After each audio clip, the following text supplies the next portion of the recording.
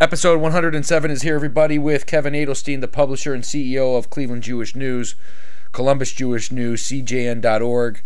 Really appreciate Kevin coming on to share insight into the publication, what goes on behind the scenes, personal things about his life, his family's life, his son who's nonverbal, his workouts. We just talk life, and it was fantastic to hear his perspective on things and get an idea of what he does as the publisher, as the main man at Cleveland Jewish News. So check him out, CJN.org.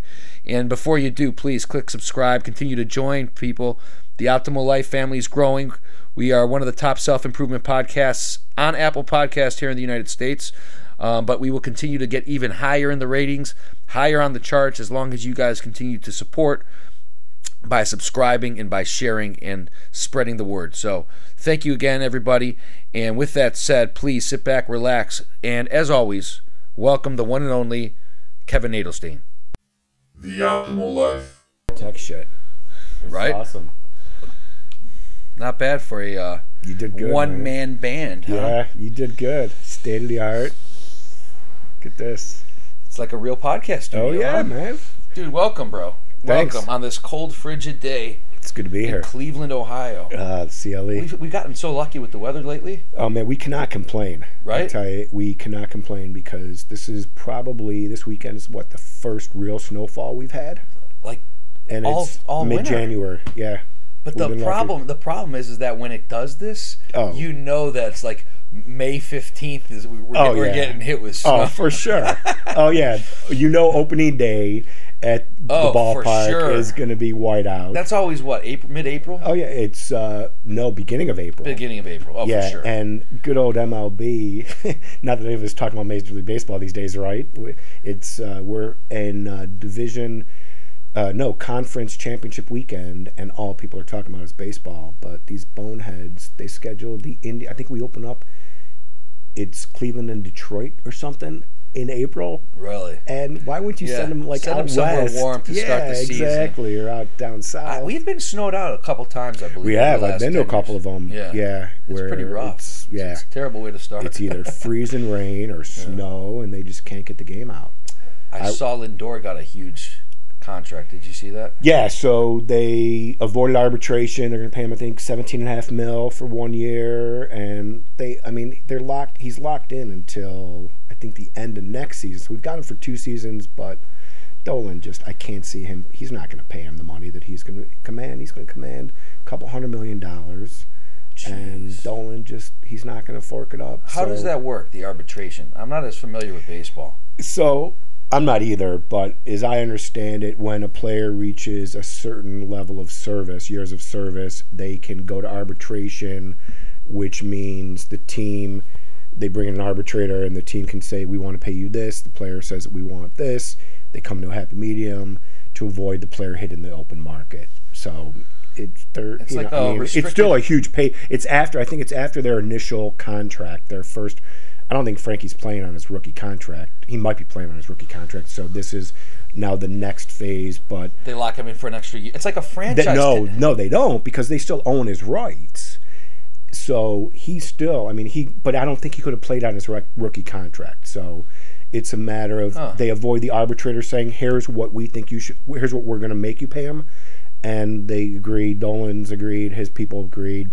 We're going to pay him $17.5 million. We'll be paying, which is a huge bump in so they salary. Had his rights this year. They own his rights contract for 2 more seasons. Oh, okay. He's not going to. I'd be shocked. I think the baseball world would be shocked. Clevelanders would be shocked if he's here in 2 years. Yeah, I agree. So people are saying, look, there was rumors. Now. Yeah, there are rumors that he wouldn't be here for opening day. My sense is, depending on how the season goes, he'll be here probably through the trade deadline. If the season's going really good, they'll keep him. If they're tanking, then I think they'll dump him and get maximum value for him to a contender where he's going to end up. Do you guys cover sports in we the do. CTN? You do? Yeah, so we have a sports writer, full-time sports columnist, not full-time, but he's a regular sports columnist, Les Levine. No kidding. Yeah, Les been writing for us who's been in Cleveland sports for decades. Les is the dean, and he's awesome. He has been writing for us. He writes a weekly column for us.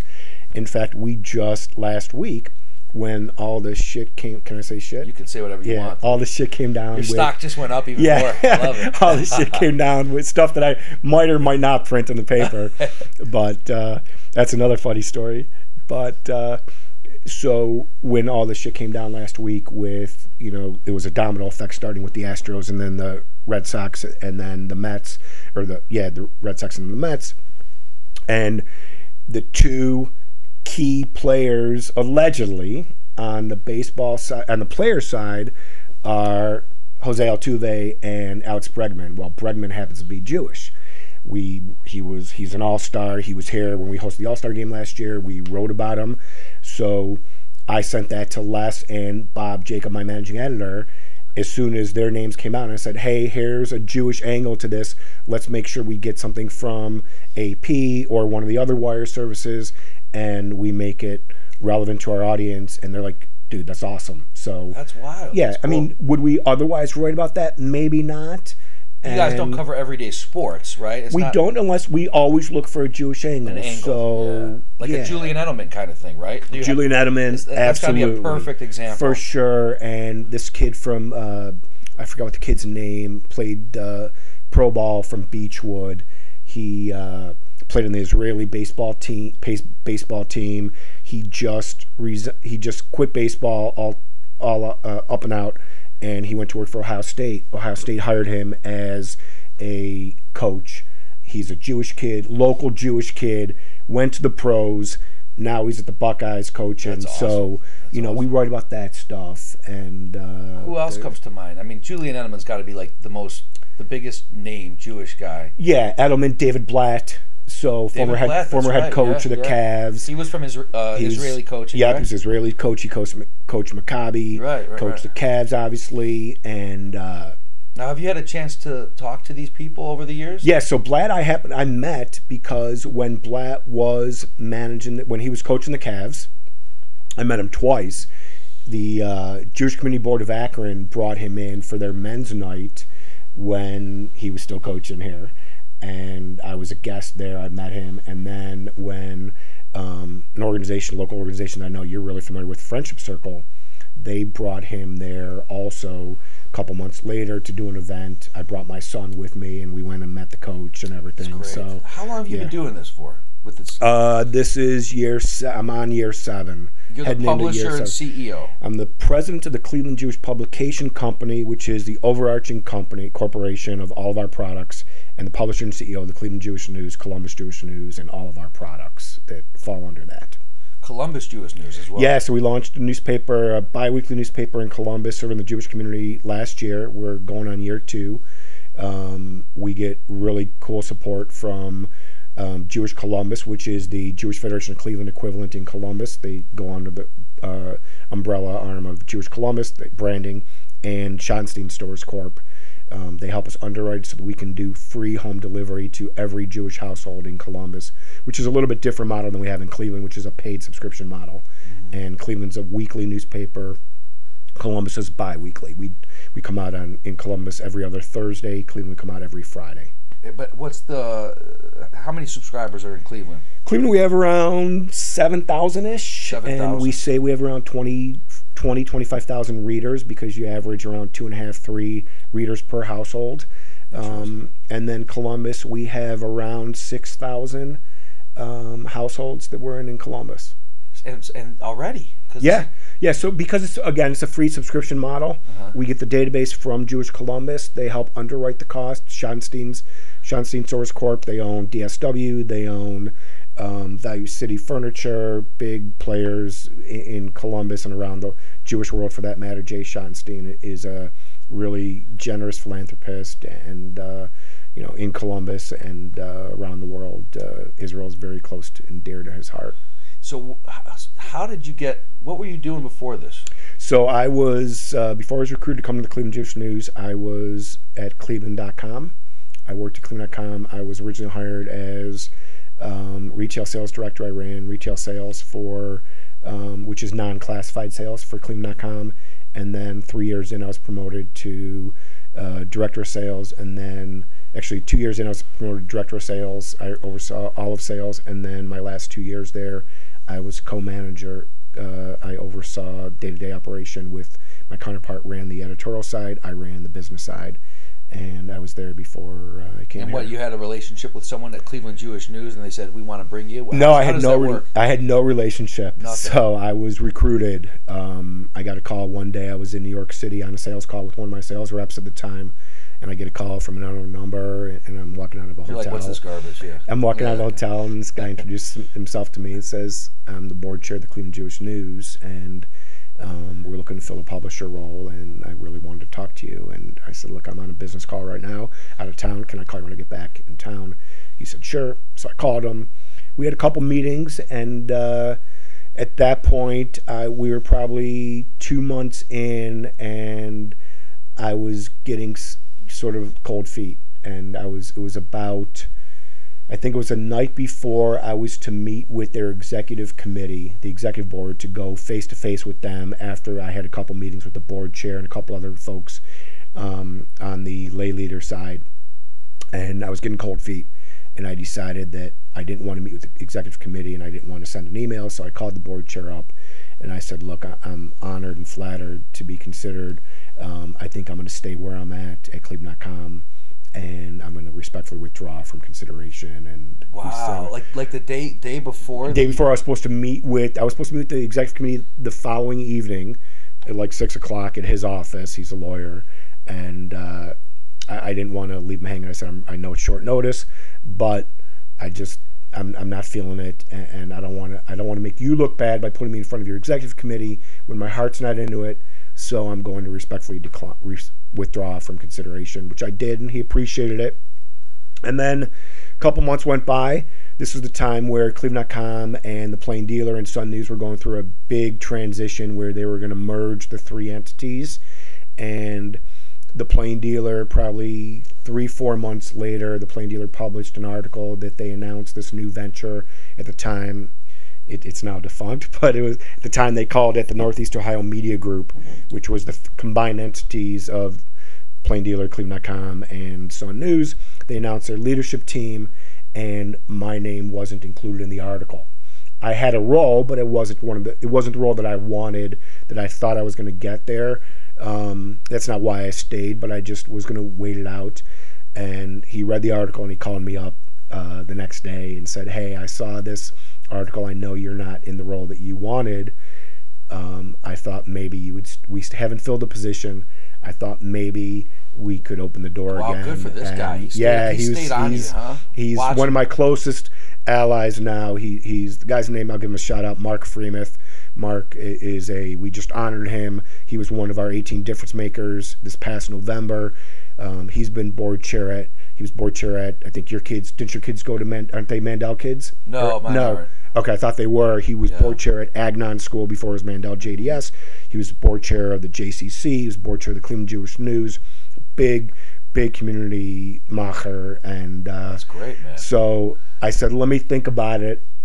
I talked to my better half, the very lovely, and we talked it out and said, you know what, let's roll up our sleeves and see where this takes us. And I was committed. Then I said, I'm not going to do it if I'm not in. So let's see where this takes us and see if I can get this thing. And I thought it over and said, yeah, I'm in. So went through the process all over again. Had me meet with a bunch of additional lay leaders, met with the executive committee, met with some staff. Met with a professional services company where they do psychological testing, and they make sure your head's on straight and make sure that your decision making process aligns with what they're looking for based on criteria that they establish, and the rest is history. Wow, here we are. That's incredible. So, that's incredible. Something about that too. When you actually withdraw your name from consideration, you can't help it for the other people, but your stock went up that day. Yeah, I had no motive there, right? Nate. I wasn't into it, and that's completely the right thing to do. Yeah. To not lead them on, but naturally, it's like the thing that you can't have, because then he goes back to the committee. Hey, this guy pulled out. Yeah. And they haven't been able to fill the seat. You were probably their number one at the time, or one of their top. And I'll never know. I don't care. But they never filled it. They never filled the position. They didn't fill it for several months, and he stayed.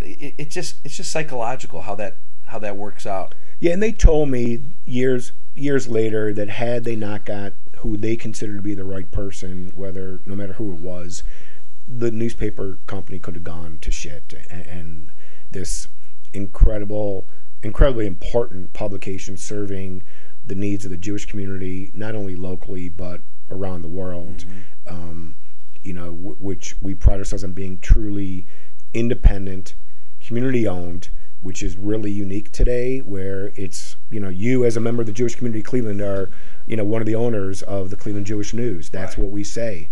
And that's how it was established, almost 60 years ago.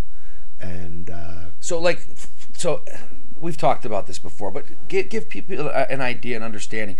Publisher and CEO of the publication. What is the role of your day-to-day or your week-to-week? What do you do? Yeah, so I'm the final decision maker as relates to editorial content, what's going to go in the newspaper. Mm-hmm. I have an incredibly talented and gifted leadership team that work with me. Some of them I handpicked.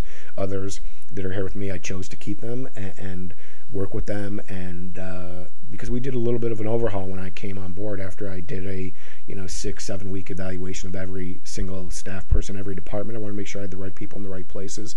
We did some aligning, and these people I have for the most part been with me since day one. They're incredibly passionate. They're so they just are really passionate about Jewish Cleveland and about the role that we play in the community. And not everybody on our staff is Jewish. In fact, more than half our staff is not Jewish. But interesting. So I run the day-to-day operation. I'm responsible for top-line revenue, bottom-line profit.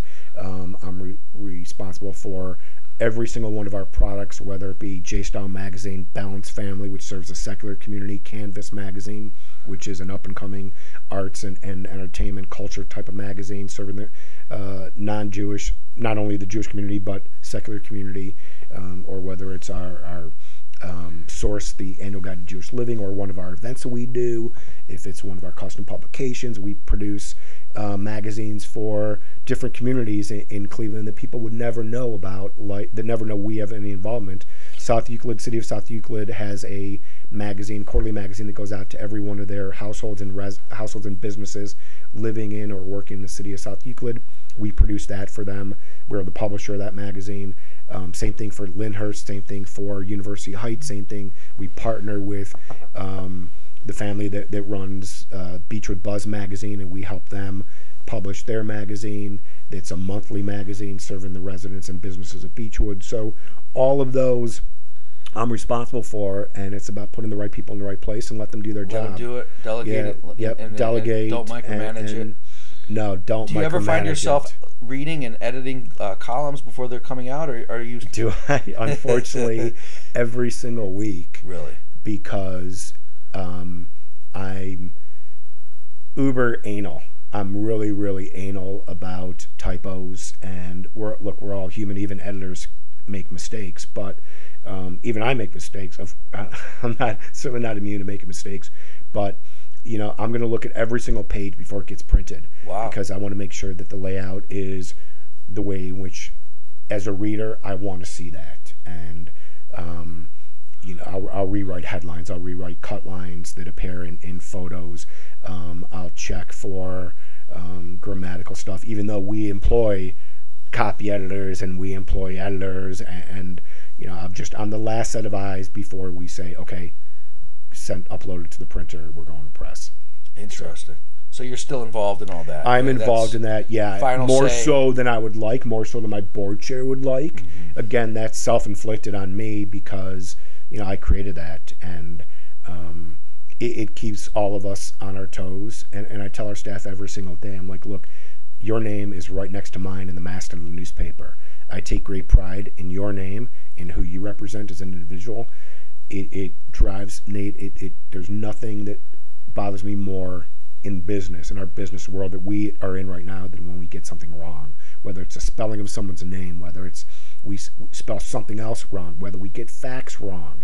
Yeah. It's because once you push the send button and that paper goes out, it's out there forever. You can't put that genie back in the bottle, especially that's so interesting. Especially with the internet and how our content is so viral and it's out there. Right. I mean, and it's just that is the trickiest part, I think, for all media these days and everyone's in such a rush now with the Twitter and with the fast posting and all.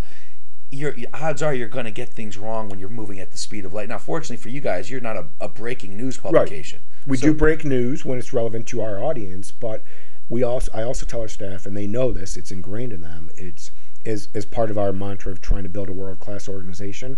I'd rather get it right and be second than get it wrong and be first. Yes. It's perfect. Critical in today's day and age of journalism when, everybody's a journalist. Everybody, they're sort of...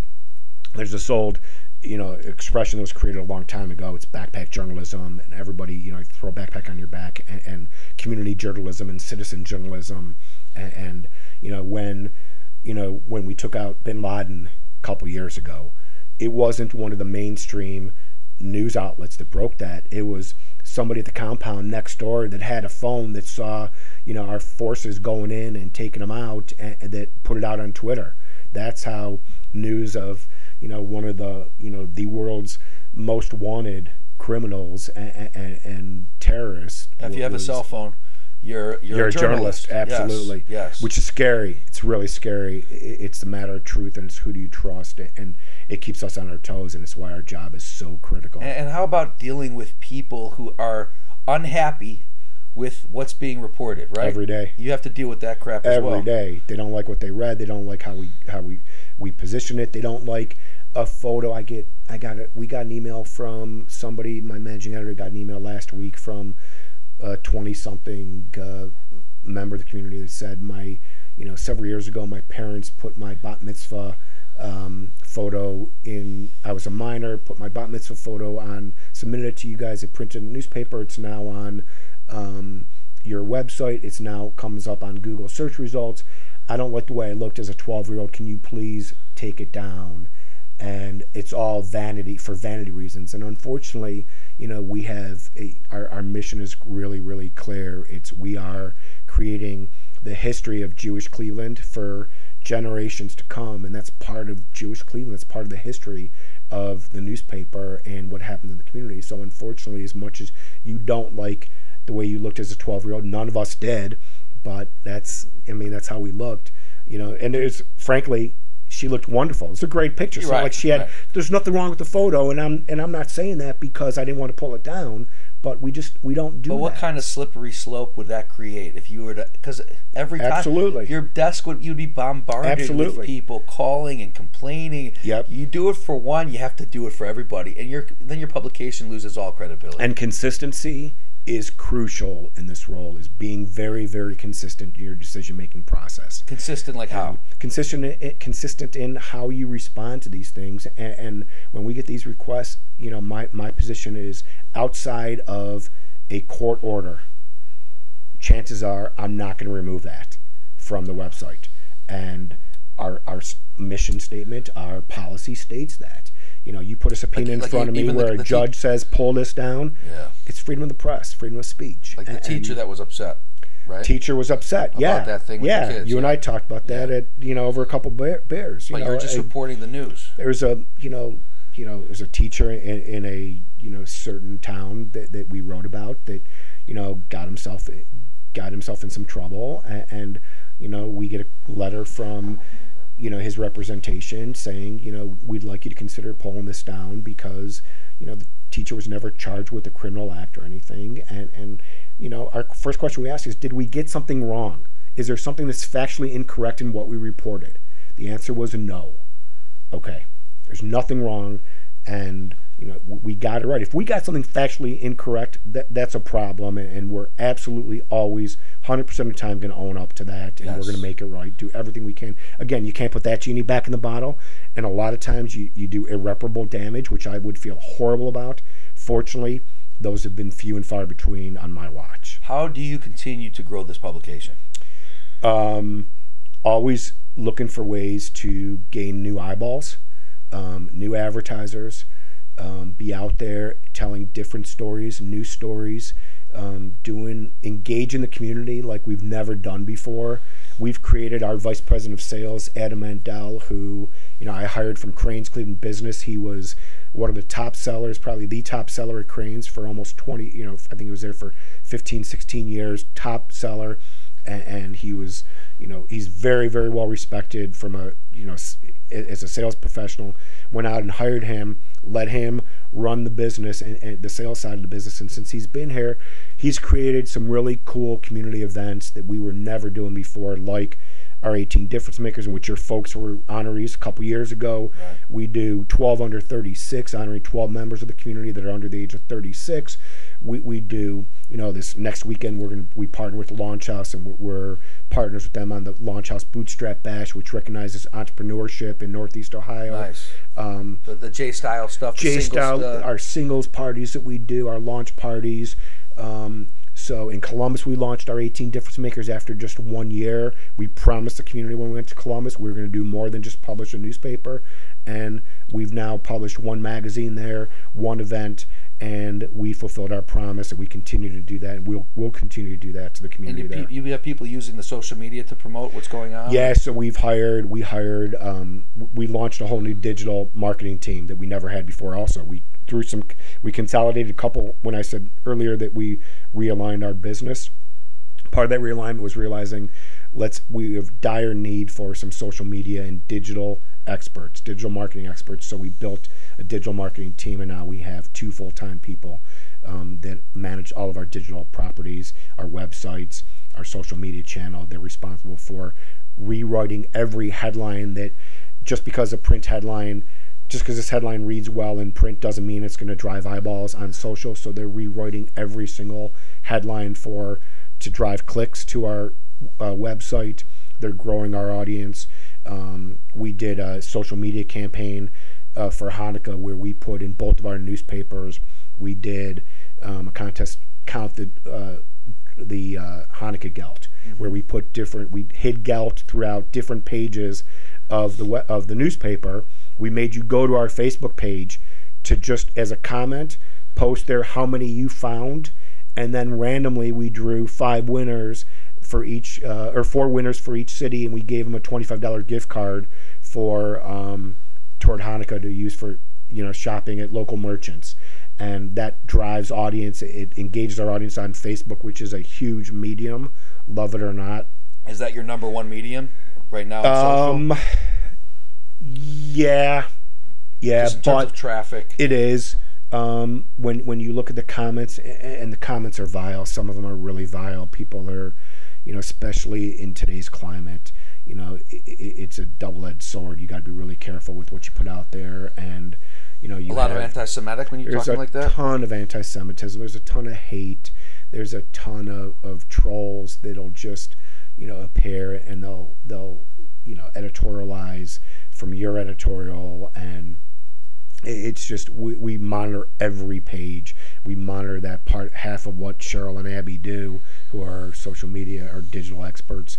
Is they spend time monitoring. They'll come in, they'll leave Friday, they'll leave the office at 4:00 on Friday, they'll come in Monday, and they may have 700-800 comments to monitor from all of our properties. And it could be anyone, anywhere in the world, at any age. Absolutely. Again, if they have a cell phone or a computer or some form of, and they're just going on, and they can just pop right into your world in a matter of seconds. Yep. They're a 13-year-old kid whose parents aren't paying attention to him. He's sitting there in the dark in his little room, and he goes, I'm angry today, and I want to take it out on somebody, and I want to make somebody else feel the pain that I feel. So I'm going to go and I'm going to spew some real hateful language at this publication who I know nothing about. Yeah. Right?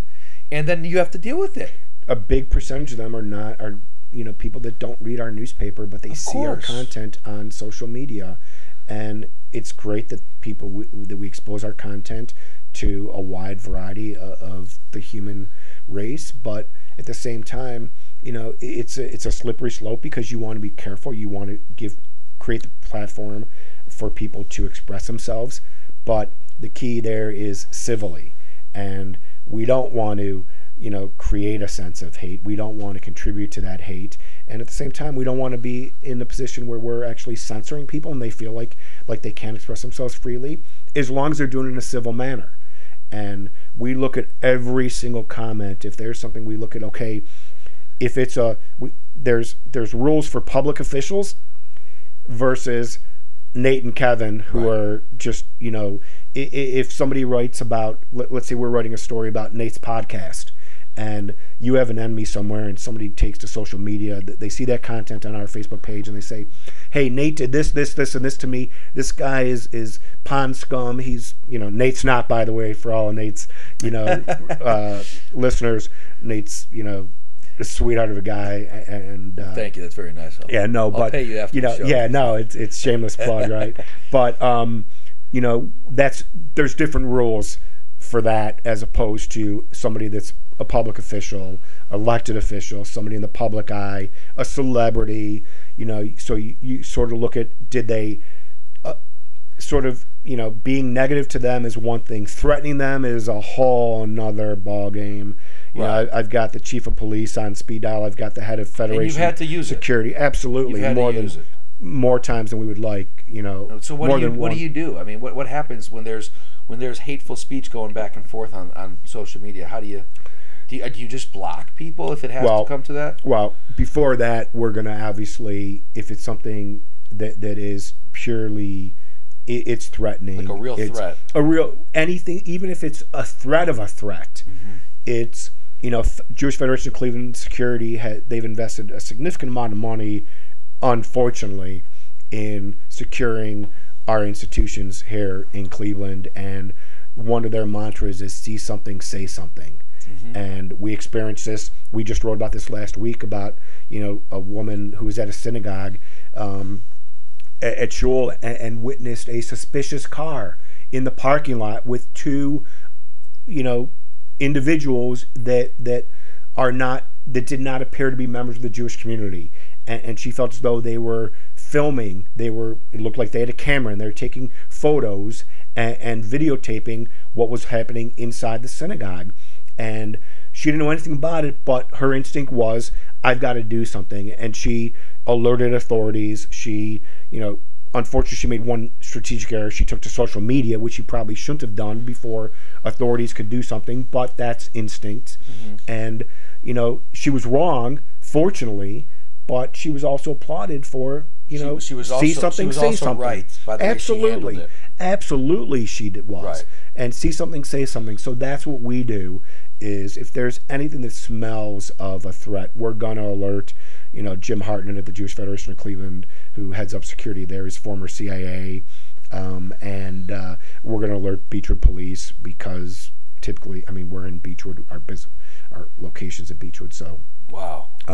And we'll get the authorities involved, and we've done that time and time again. Too much, unfortunately. There's no 1 week's the same for you, huh? It's just crazy, right? It's part of the fun. Yeah, it's part of the fun. It's if you plan your day before you get in, you're toast. It doesn't matter what you plan. No, you guys are prepared for the wrenches that are going to be thrown in the spokes, and that's part of the thrill. What I find that's more challenging for you guys than maybe Cleveland Plain Dealer or any other major publication is that your focus is so narrowly tailored. It's Jewish Cleveland, right? Yeah. So it's first off, the Jewish population is a fraction of what everything else is. It is. Cleveland is only so big, so you've got a small geographic area with a small number of people. So what I find, Cleveland Plain Dealer, you could report about anything in the world. Yeah.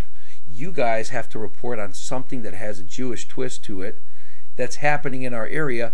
So I guess my question is how much is it new every year, or is a lot of stuff cyclical and it's recurring news, recurring events? How does this work? It's a really good question. So obviously, when community organizations, and we are so blessed to have so many incredibly important organizations in Jewish Cleveland that do so much good for the audience that they serve, for the community that they serve. And there's too many to name. They have their annual events, which we're always going to write about, whether they're a tribute event, whether they're fundraisers, whether they're speaker series. We're always going to write about them because it's important, and you want to get that message out there, and that's part of our obligation and part of our responsibility as a community newspaper. It's to tell the news that's happening in the community.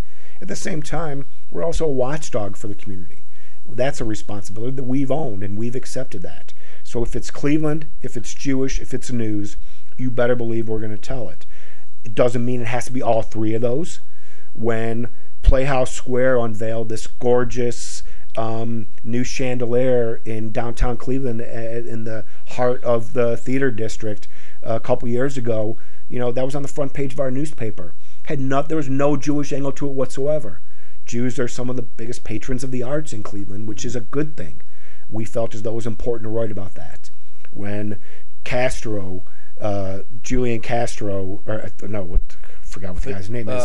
Fidel Castro? No. Ariel Castro. Thank you. Ariel Castro. The Cleveland Monster. Yes, the Cleveland Monster. Held up those 3 innocent women for over a decade. And when they escaped, and we wrote about that.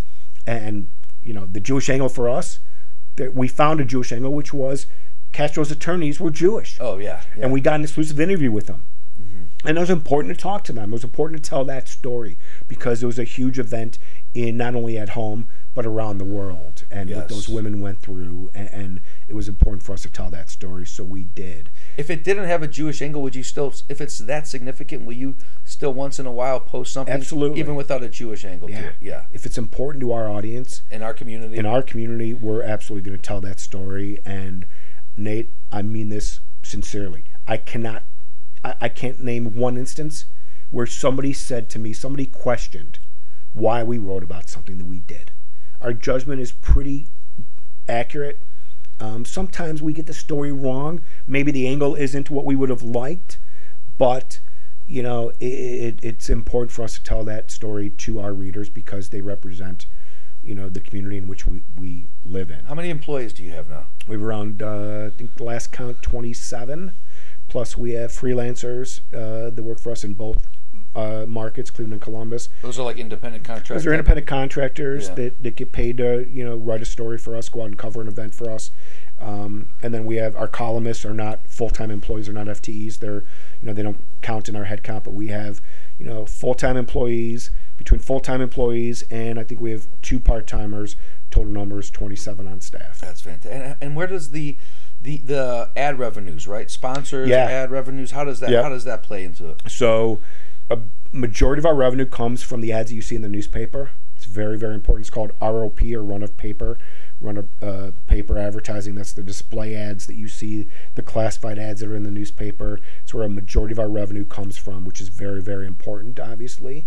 Who are some of your big partners? Out of respect for all of every one of our advertisers is important. You're not going to let me set you up like that, huh? Regardless of how much or how little they spend, the fact that they spend with us when they don't have to, when print media, we're not immune to the challenges that print media go through every day.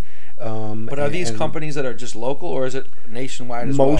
A big chunk of them are local, but there's also regional advertisers, there's national advertisers, international advertisers. Interesting. That want access to the Jewish community of Northeast Ohio or Central Ohio in Columbus.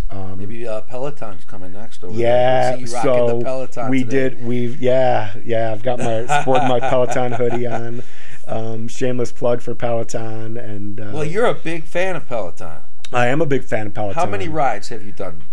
Tomorrow morning will be 650. Will be a milestone. 650. Yeah, which is a big milestone.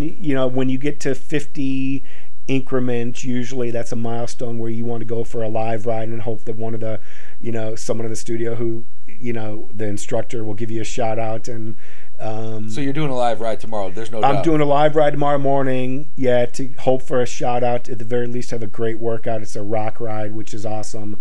And Peloton's a great brand. I have no skin in the game. I don't get paid by Peloton. I pay like everybody else.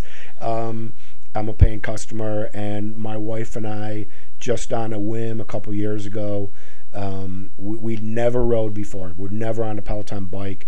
We're not cyclists, outside of recreational, going for a bike ride with our daughter.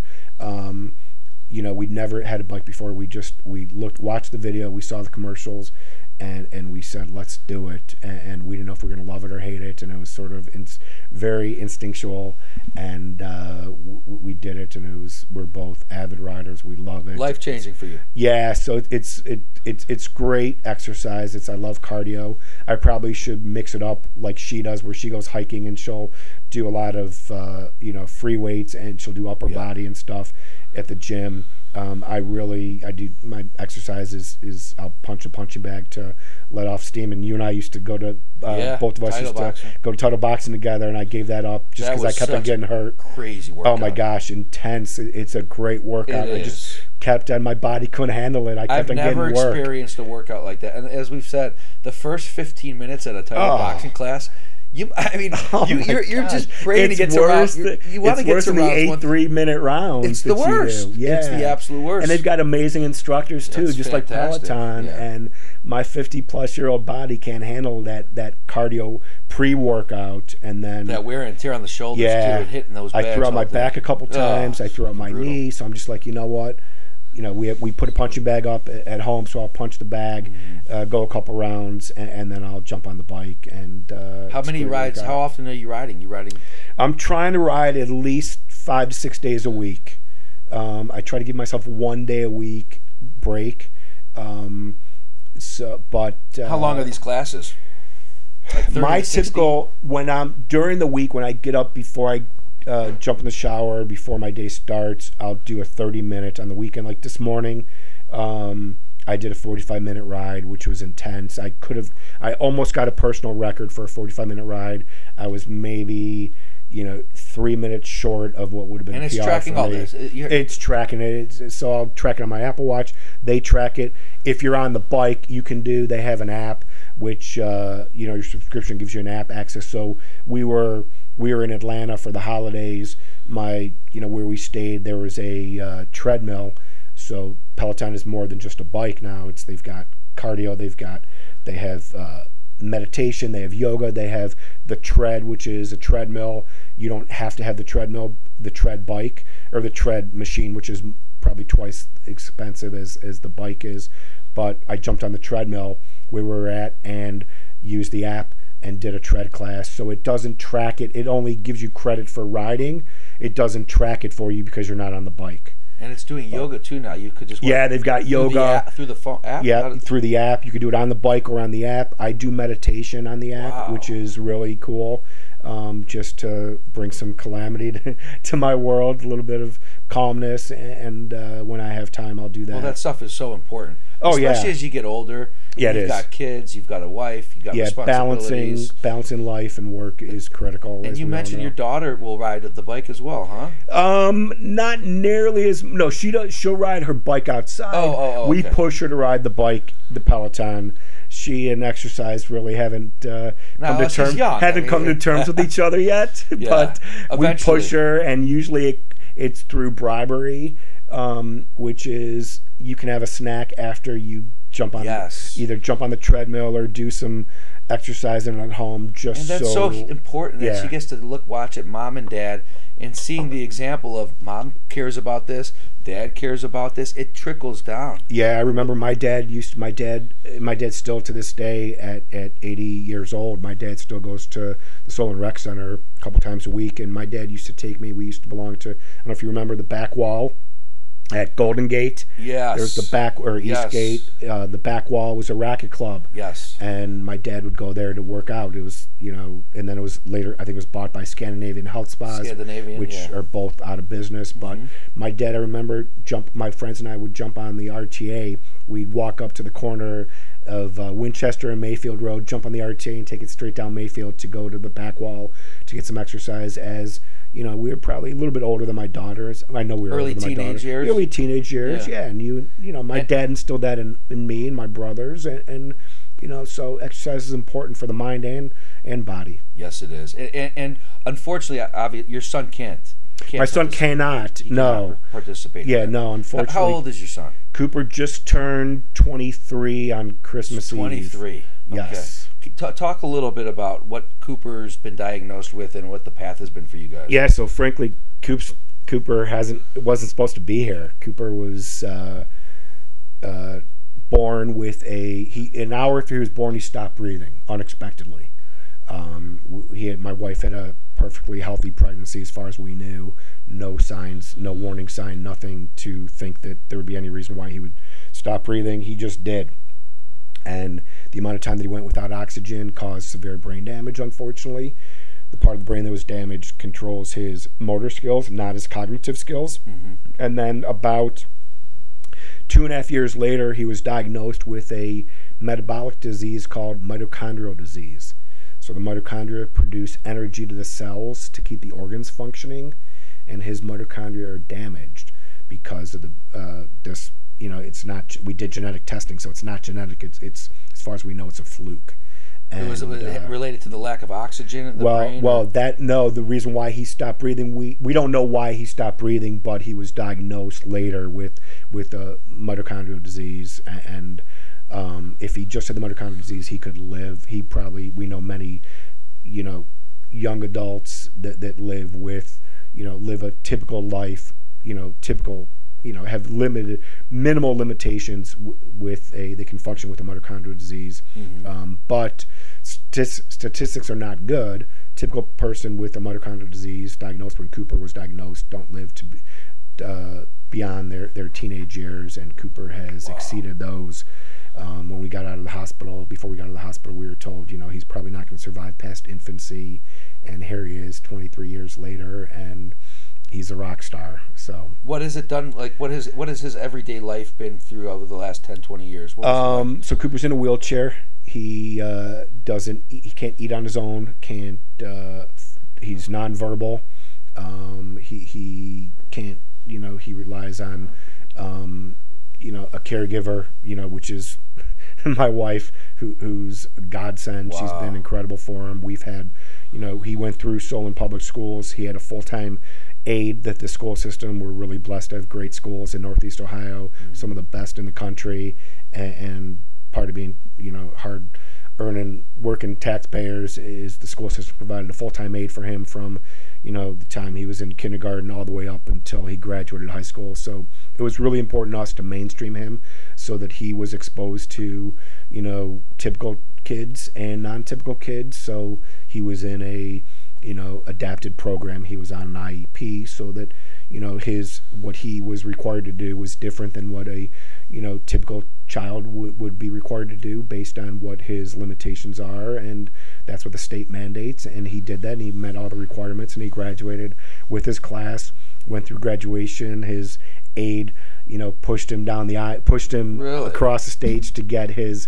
diploma, which was a pretty special that had to be emotional moment. For you guys. It was for all of us, our whole family. Cow. And we wanted people to look at him like he's anybody else, and we wanted him to see the world as it is, and not be caught in a exclusive environment just for special needs individuals. So he's able to understand what's being told to him? As far as we know, yeah. So he communicates with us non-verbally. He has, communication devices that he uses. He goes to an adult program now every day. Since he graduated high school, we want something to him to do. Obviously, he's not as much as we would love for him to be in a post-secondary education. The world doesn't, he wouldn't respond to that. Yeah. Right. So he goes to an adult program where he's at from, he gets picked up first thing in the morning and dropped off at the end of the day. And we know what he's doing through a log that's kept every day, and he loves it. And then he comes home and he's engaged with us, and his sister looks at him like he's anybody else, which is pretty special. She doesn't cut him any slack, and she ignores him like she ignores anyone else. Yeah. And she's like, he's being annoying today. Yeah, exactly. Like, he's minding his own business. He's like, what did he do to you? Leave him alone. So my gosh, I give you guys so much credit. I mean, obviously you've handled it with what it appears to be as much grace and just accepting it and being supportive. I'm sure it's your maternal instinct. You have no choice. It's what anybody would do. It's what anybody would do for their kid, Nate. And we know people that have, unfortunately, they have their children or young adults in, facilities because their life doesn't allow them to care for them like Darren and I can. And I'm telling you, she'll hit me if she heard me say this, but it's all because of her. It's what she's done. She dropped her world to take care of him, and it's her maternal instinct. Yeah, that's beautiful. It's allowed me to do the things that I need to do for us. And a lot of times there's instant guilt because I don't have the patience like she does. But I'm telling you, raising a child with special needs versus a child with non-special needs, you have 3 girls, you can appreciate this. I think your world raising 3 daughters is the same as mine raising a child with a typical child and a non-typical child. It's no different. What you go through with your kids is the same. It's a little bit different what I do because, we have to toilet him and we have to feed him and we can't just say, go give yourself a shower or something. He depends on us, but you have three humans that you're responsible for. Well, thank you. I appreciate it. But, I think that's it's a challenge no matter what. I think your challenge is a little heightened. And it's been incredible. And I imagine, because they're 13 years apart, your kids. Yeah. So I imagine when you guys are going through that the second time, that had to be pretty scary for you. Yeah, so we waited for life to get normal. Right. And my wife had resigned herself to the fact that we were just going to have one child because, frankly, I was spooked. And as much, I love him unconditionally, and anybody that knows me knows that.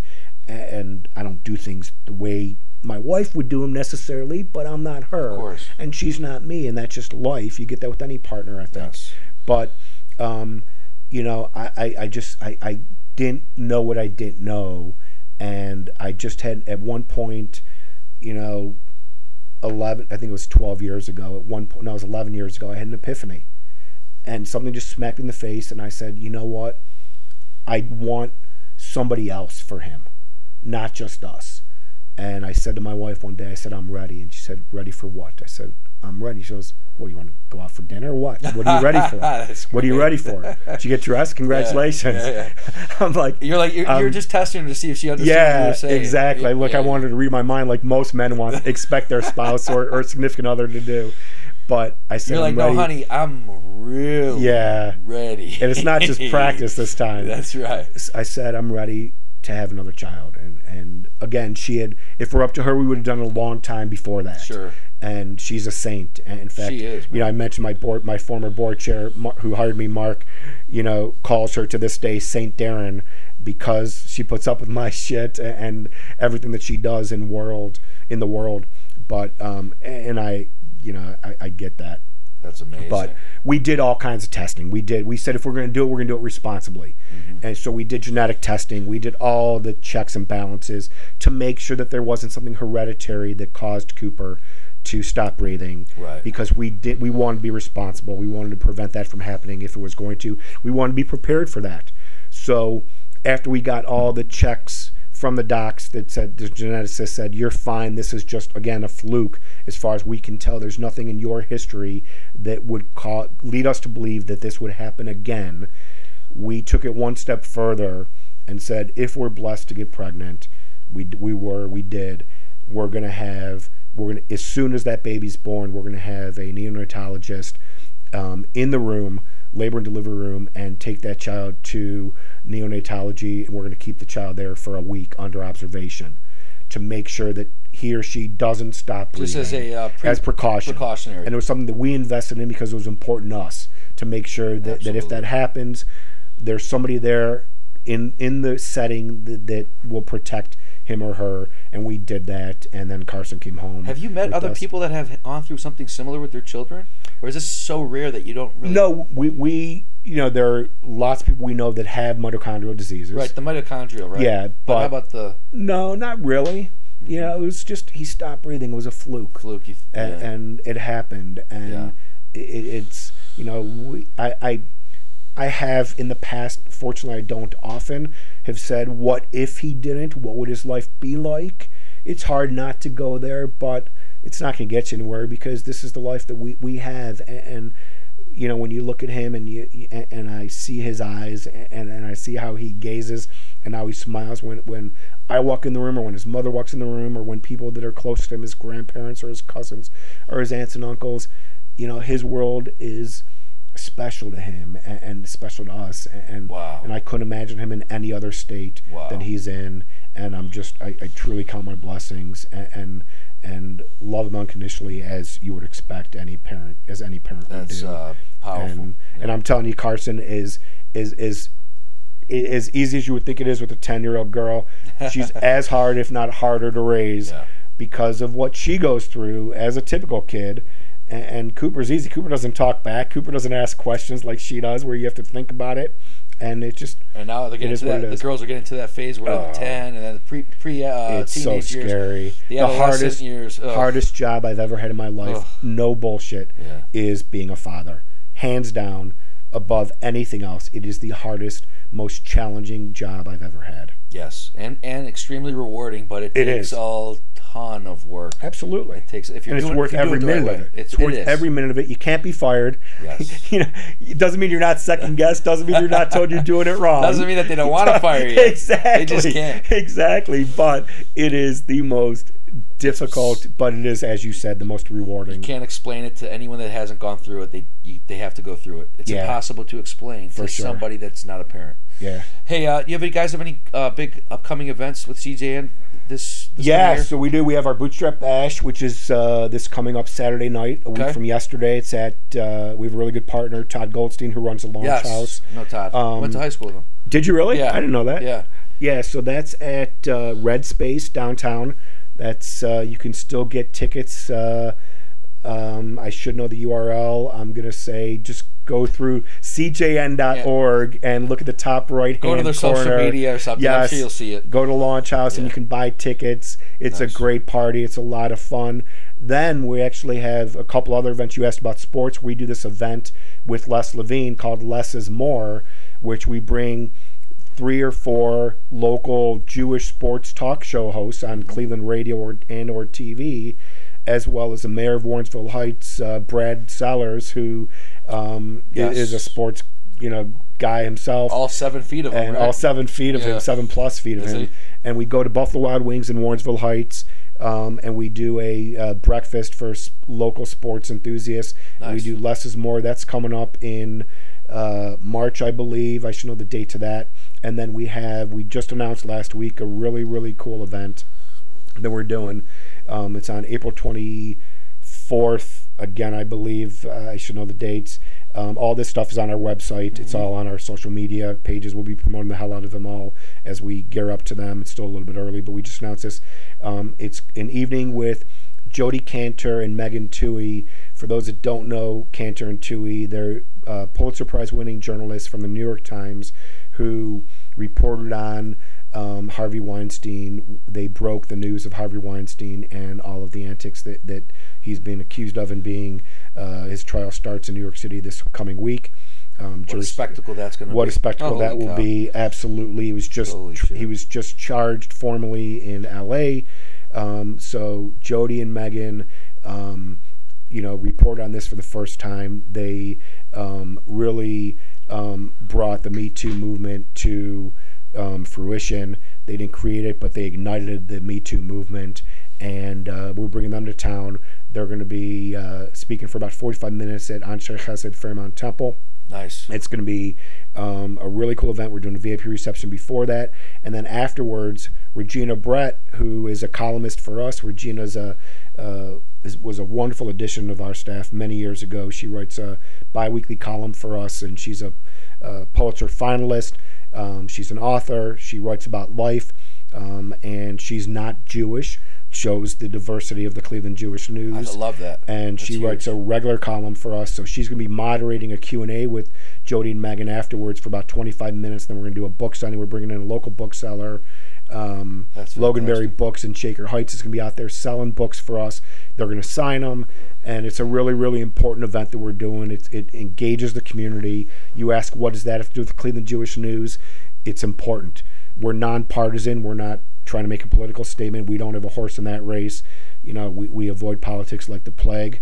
We just report on it. It elevates the brand. Yeah, it does, and it brings the community together, which is really important. That's the most important thing, regardless of what side of the aisle you're on. Yeah, absolutely. That you come, Yeah, it's not just the Jewish community, but the global community. Yes, so that's really, really important for us, for our brand, for engage in the community, and that's part of what we strive to do, every single day.